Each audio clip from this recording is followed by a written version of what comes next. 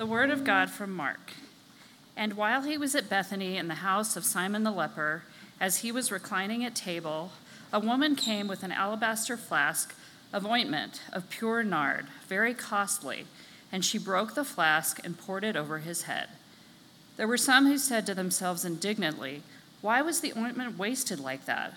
For this ointment could have been sold for more than 300 denarii and given to the poor."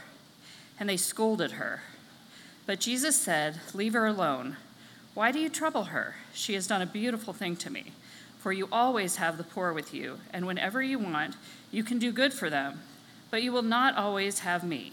She has done what she could. She has anointed my body beforehand for burial.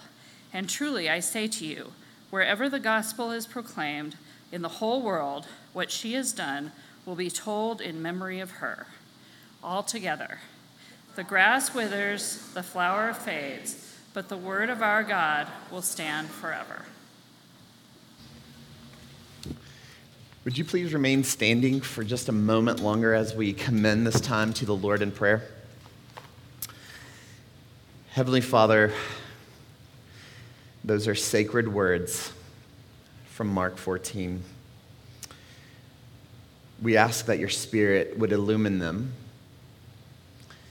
Open our hearts up. May the eyes of our hearts see you. That we'd understand who you are. Because we really want to know who you are and to seek out your face and to have a relationship with you. And so we pray, Lord, that this time during the preaching of your word, you would make us tender, that we would love you and know you. And we pray this in Jesus' name. Amen.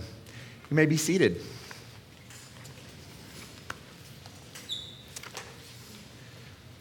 Well, good morning. My name's Ronnie. I'm the senior pastor here. If I haven't had the pleasure of meeting you, if you're new, for the last, 13, 14 weeks, we have been studying the Gospel of Mark. Now, if you're familiar with it, you'll know that the Gospel of Mark has 16 chapters. And in the first 8 chapters, Mark is really interested in answering this question: who is Jesus? And right in the middle of the Gospel of Mark, right in chapter 8, so right between the 2 8-chapter sets, you have this climactic moment with the Apostle Peter, and he makes this confession. Because Jesus says, "Peter, who do you say that I am?" And he says, "You are the Christ." That is, you are the King, Messiah, the Anointed One. And that's the correct answer. And that confession right there in the middle is like this pivot in the middle of the Gospel of Mark. And from there, Mark will spend the next 8 chapters answering this question: if Jesus is the King, well, how does he become the king? If he is, how does he become the king? And this is ironic, of course, because the text, the next 8 chapters are rushing us to the cross, right? The king is marching to a cross. And so the stories in the second half of Mark will answer that question, which of course find their climax when Jesus, the king, receives his crown. But it's a crown of thorns. The nature of the kingdom of God, the nature of Christ's kingdom, so far in the Gospel of Mark has been really confusing to the disciples. They don't know what to do with everything that Jesus has been teaching them. They totally understand what it would be like if Jesus just wants to create this rebellion and fight to overthrow Rome, right? But Jesus is planning his kingdom takeover by dying. By dying. And that's really confusing. But there is one disciple who totally gets it. And this morning, we're going to study about this woman who got it. In fact, Jesus is so blessed by this woman that we're going to hear him say, wherever the gospel is preached, what she has done will also be told in memory of her. This woman gets it. Her heart is completely enthralled with Jesus. Her affections are singularly and extravagantly tied to Jesus. And Mark captures this story because he wants us to get it too. When we study this story, as we're going to do in a minute, it should interrogate our heart with these questions. Where is your heart? Where is your affection? Because this story opens us up to the possibility that our love and affection might be misplaced. Why? Because it's possible that we operate using the logic of counterfeit love. And let me explain. In this story, there are two different and competing logics of love. You have the logic of the religious people, and then you have the logic of this woman who loves Jesus. And both sides act and make decisions by the way that they perceive the world, right? Everyone applies some logic that motivates their choices and their decisions, right? And so that's how we're going to evaluate this text this morning. If you're a note taker, we're going to have 2 points. We're going to look at the logic of the religious people, and then we're going to look at the logic of this precious woman. And these two systems of logic produce two very different responses to Jesus, and they are intended to confront us. Which one are we? Which one are we? So with that introduction, let's move right into our very first point, the logic of the Pharisees. So our story in Mark 14 picks up just days before Jesus is crucified. This is Holy Week, just a few days. So we're getting very close to the end. There's a hustle and a bustle of Passover in Jerusalem, right? The population in Jerusalem swells up because of Passover. And Jesus is staying just outside of town in this city called Bethany. And Jesus is invited to the home of Simon, presumably because Simon is someone who has been healed of his leprosy by Jesus. So this guy has the interest of the religious leaders. Now, how come? Well, it's the religious leaders, not doctors. It's the religious leaders who certify who is sick and not sick, because that'll let them know who can go to temple or not go to temple. So the religious leaders find themselves with Simon, and so Jesus is joining these guys for dinner. There are rules of etiquette, right? How you dress, what to say, what gift to bring to the host. You know, kind of the unspoken rules of a dinner party. And then something embarrassing happens. And I mean, you guys, this is really cringy, and you're supposed to feel that in the text. A woman self-invites to this dinner and bursts into the party. Now, here's the thing. These dinner parties did not mix genders. It was men with men or women with women. So a woman breaks in with an incredibly expensive alabaster jar of oil. She breaks it, doesn't care that she's mixing company, and pours it over the head of Jesus. And this elicits a very strong reaction from the people who are present in the room. Verse 4 says they were indignant with her. They say, "Why this waste of perfume?" Verse 5, "It could have been sold for more than a year's wages and the money given to the poor." And they rebuked her harshly. Now, why are these guys getting so angry? They are responding according to their understanding of what they believe is happening in that moment. There is a kind of logic to their anger. And what is that logic? Well, on its face, caring for the poor was central to Judaism. And it was customary to remember the poor during the holy days, and this is Passover. It seems for them, helping the poor by monetizing that very nice perfumed oil would have been better than wasting it and pouring it down the drain. And so that was, of course, their alibi. According to the logic of the religious people, this is an issue of economics. They seem like they have, philanthropic aspirations, don't they? Here's the thing, because there's more to this. See, the rabbis understood this. Similar to what is taught in Proverbs 19:17, that whoever that is generous to the poor lends to the Lord, and the Lord will repay him for his deed. See, help for the poor is good, but help for yourself when the Lord repays you is even better. These guys wanted God in their debt. Now, why would I say that? Look at verse 7. Jesus says, "The poor you will have always with you, or always have with you, and you can help them anytime you want, but you will not always have me." See, the logic of the Proverbs is that our good deeds produce an intimacy with God himself. And yet, when Messiah is with them, actually present in the room, they could care less. See, because they don't want God, they want the power of God in their debt. Otherwise, they totally would have supported this woman and maybe even matched their extravagance. Can you see now their ulterior motives?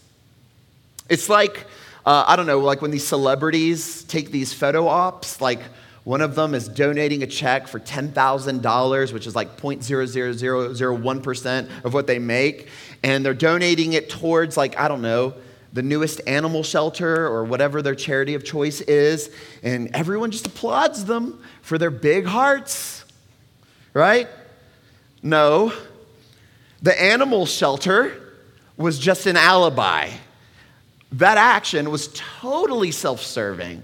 They don't care about stray cats, but their financial guy said that was the way to make the most of their tax laws and to increase likes on their social media, right? It was totally self-serving. In other words, there's more than meets the eye. There's a different logic shaping their choices, and that's what's happening in the story. These guys do not just gush about caring for the materially poor and working with them. Their moral justifications were all just a subterfuge, it's a ploy. And listen, what this is this is a warning for the generically religious heart. The generically religious heart wants the benefits of God. The cold religious heart wants status and appearance of piety with God, good civic religion. But the religious heart, when God is actually present in the room, doesn't actually want God himself. Why? Because generic faith finds God useful, but does not find him beautiful.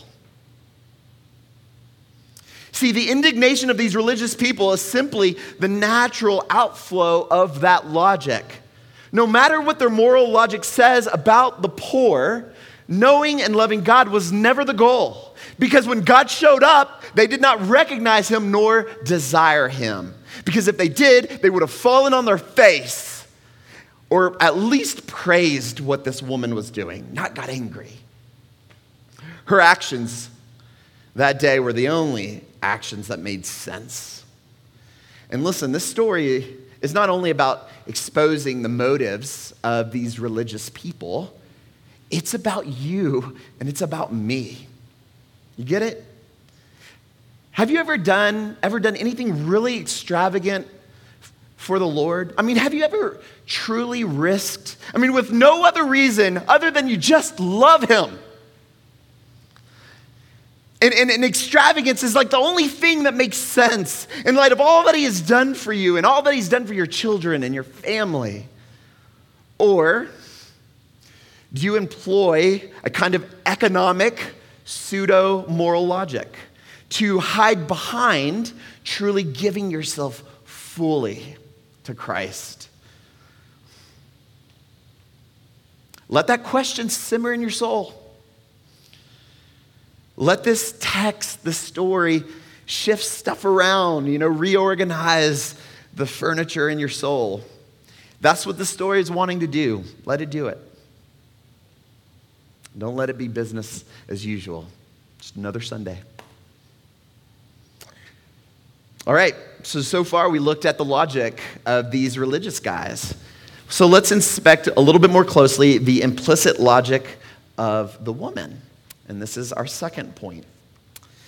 Now, the way that John Mark, the author, tells a story, it's actually sandwiched in between two acts of betrayal. In fact, just right after this passage, we're going to see Judas conspire to have Jesus killed, which is very familiar. And so the question is, why are certain sectors of the people growing in disappointment with Jesus? Right? Why? What's everyone getting so disappointed about? It was because the people wanted the long-anticipated king. They're waiting for Mashiach, Messiah, to come and overthrow the Roman oppressors. And by Jesus' teachings, although he purports to be this promised king from the Old Testament, it is becoming increasingly clear that Jesus has no plan to start a military revolt like they would expect of King David. So if he doesn't start the revolt, is he truly the king? Is this really the promised one of the Old Testament? Well, for this woman, there was no doubt that indeed he is the king. And in fact, his revolution is about to begin immediately.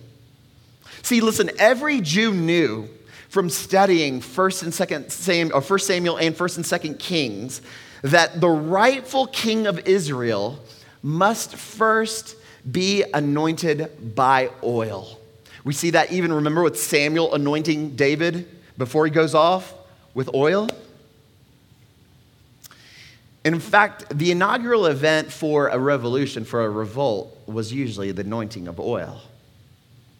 See, pouring oil on Jesus' head is not a random act. It is a ritual brimming with meaning. And although no one else has the guts to do it, not even the 12, this woman would come in and anoint Jesus' head.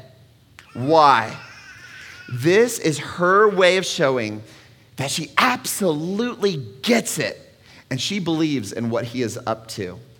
Jesus is the king. His kingdom is different. His plan is different. And she will indeed anoint the head of the king so that the kingdom of God, which Jesus had been saying is at hand, right? He's always saying the kingdom is at hand, can begin. She has faith in Christ.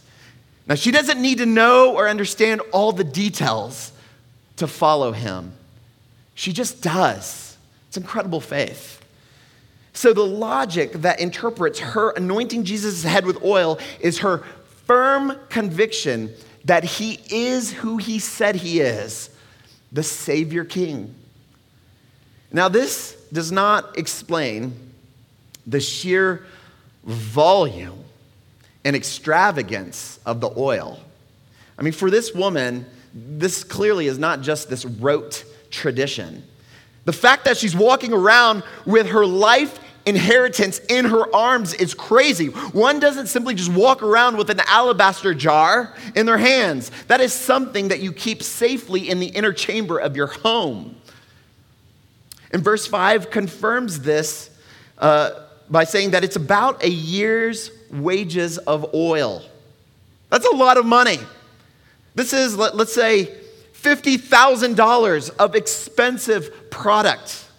I mean, could you imagine if I came home from work and Amanda's like, hey, baby. I'm like, hey, girl.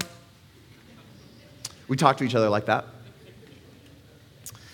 And she says, hey, I have some news, so brace yourself. And she goes, you know that brand new, I mean, it's a 2017, but it's brand new to you, Ford Expedition, you know, the one that you bought me. You know, the nice one where you press the button and the seats heat up or cool down? Sweet. Well, I cleaned out all of the extra dirty shoes and socks that our kids left under the seats and stuff like that. And then I sold it for cash. And I took that cash and I gave it to the church to pay for one salary of one staff member for a whole year. great? I mean, can you feel the extravagance of that act of generosity? Well, that illustration shows the magnitude of what we're seeing here with this woman's gift. You see, the logic of this woman was not only showing faith in Christ as the anointed king, it's showing her love for him. And here's the deal. It didn't feel like a huge sacrifice to this woman. This extravagant gift pales in comparison to what she believes that she has received from him. Her extravagance is the only response, the only logic that made sense to her in light of how she understands Jesus. She loves him. I mean, she would do anything for him. Indeed, giving her very life is a gift far too shallow to express the depth of affection and gratitude that she has for her Savior. She gets it. When the religious people look at this deed, their logic says, what a waste. They could have done more for themselves.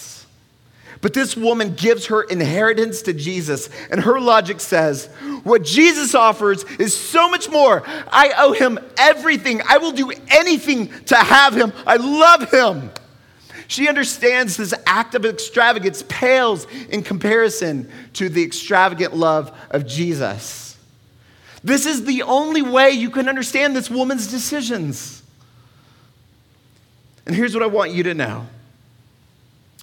Sacrificial devotion, extravagant devotion is never wasteful or insignificant. Think about your life. Think about your choices. What do they communicate? My experience is that you and I will employ moral logic, just like the religious people, and justifications, just like the religious people, to defend our lukewarm choices. We never just go nuts for Jesus. We never go nuts for him, and what a shame. What a shame. The legacy that we're passing on to our children is live your life and use generic Christianity to baptize and justify the decisions that you already made before you came in. But this text is calling us to absolutely just sell out to Jesus.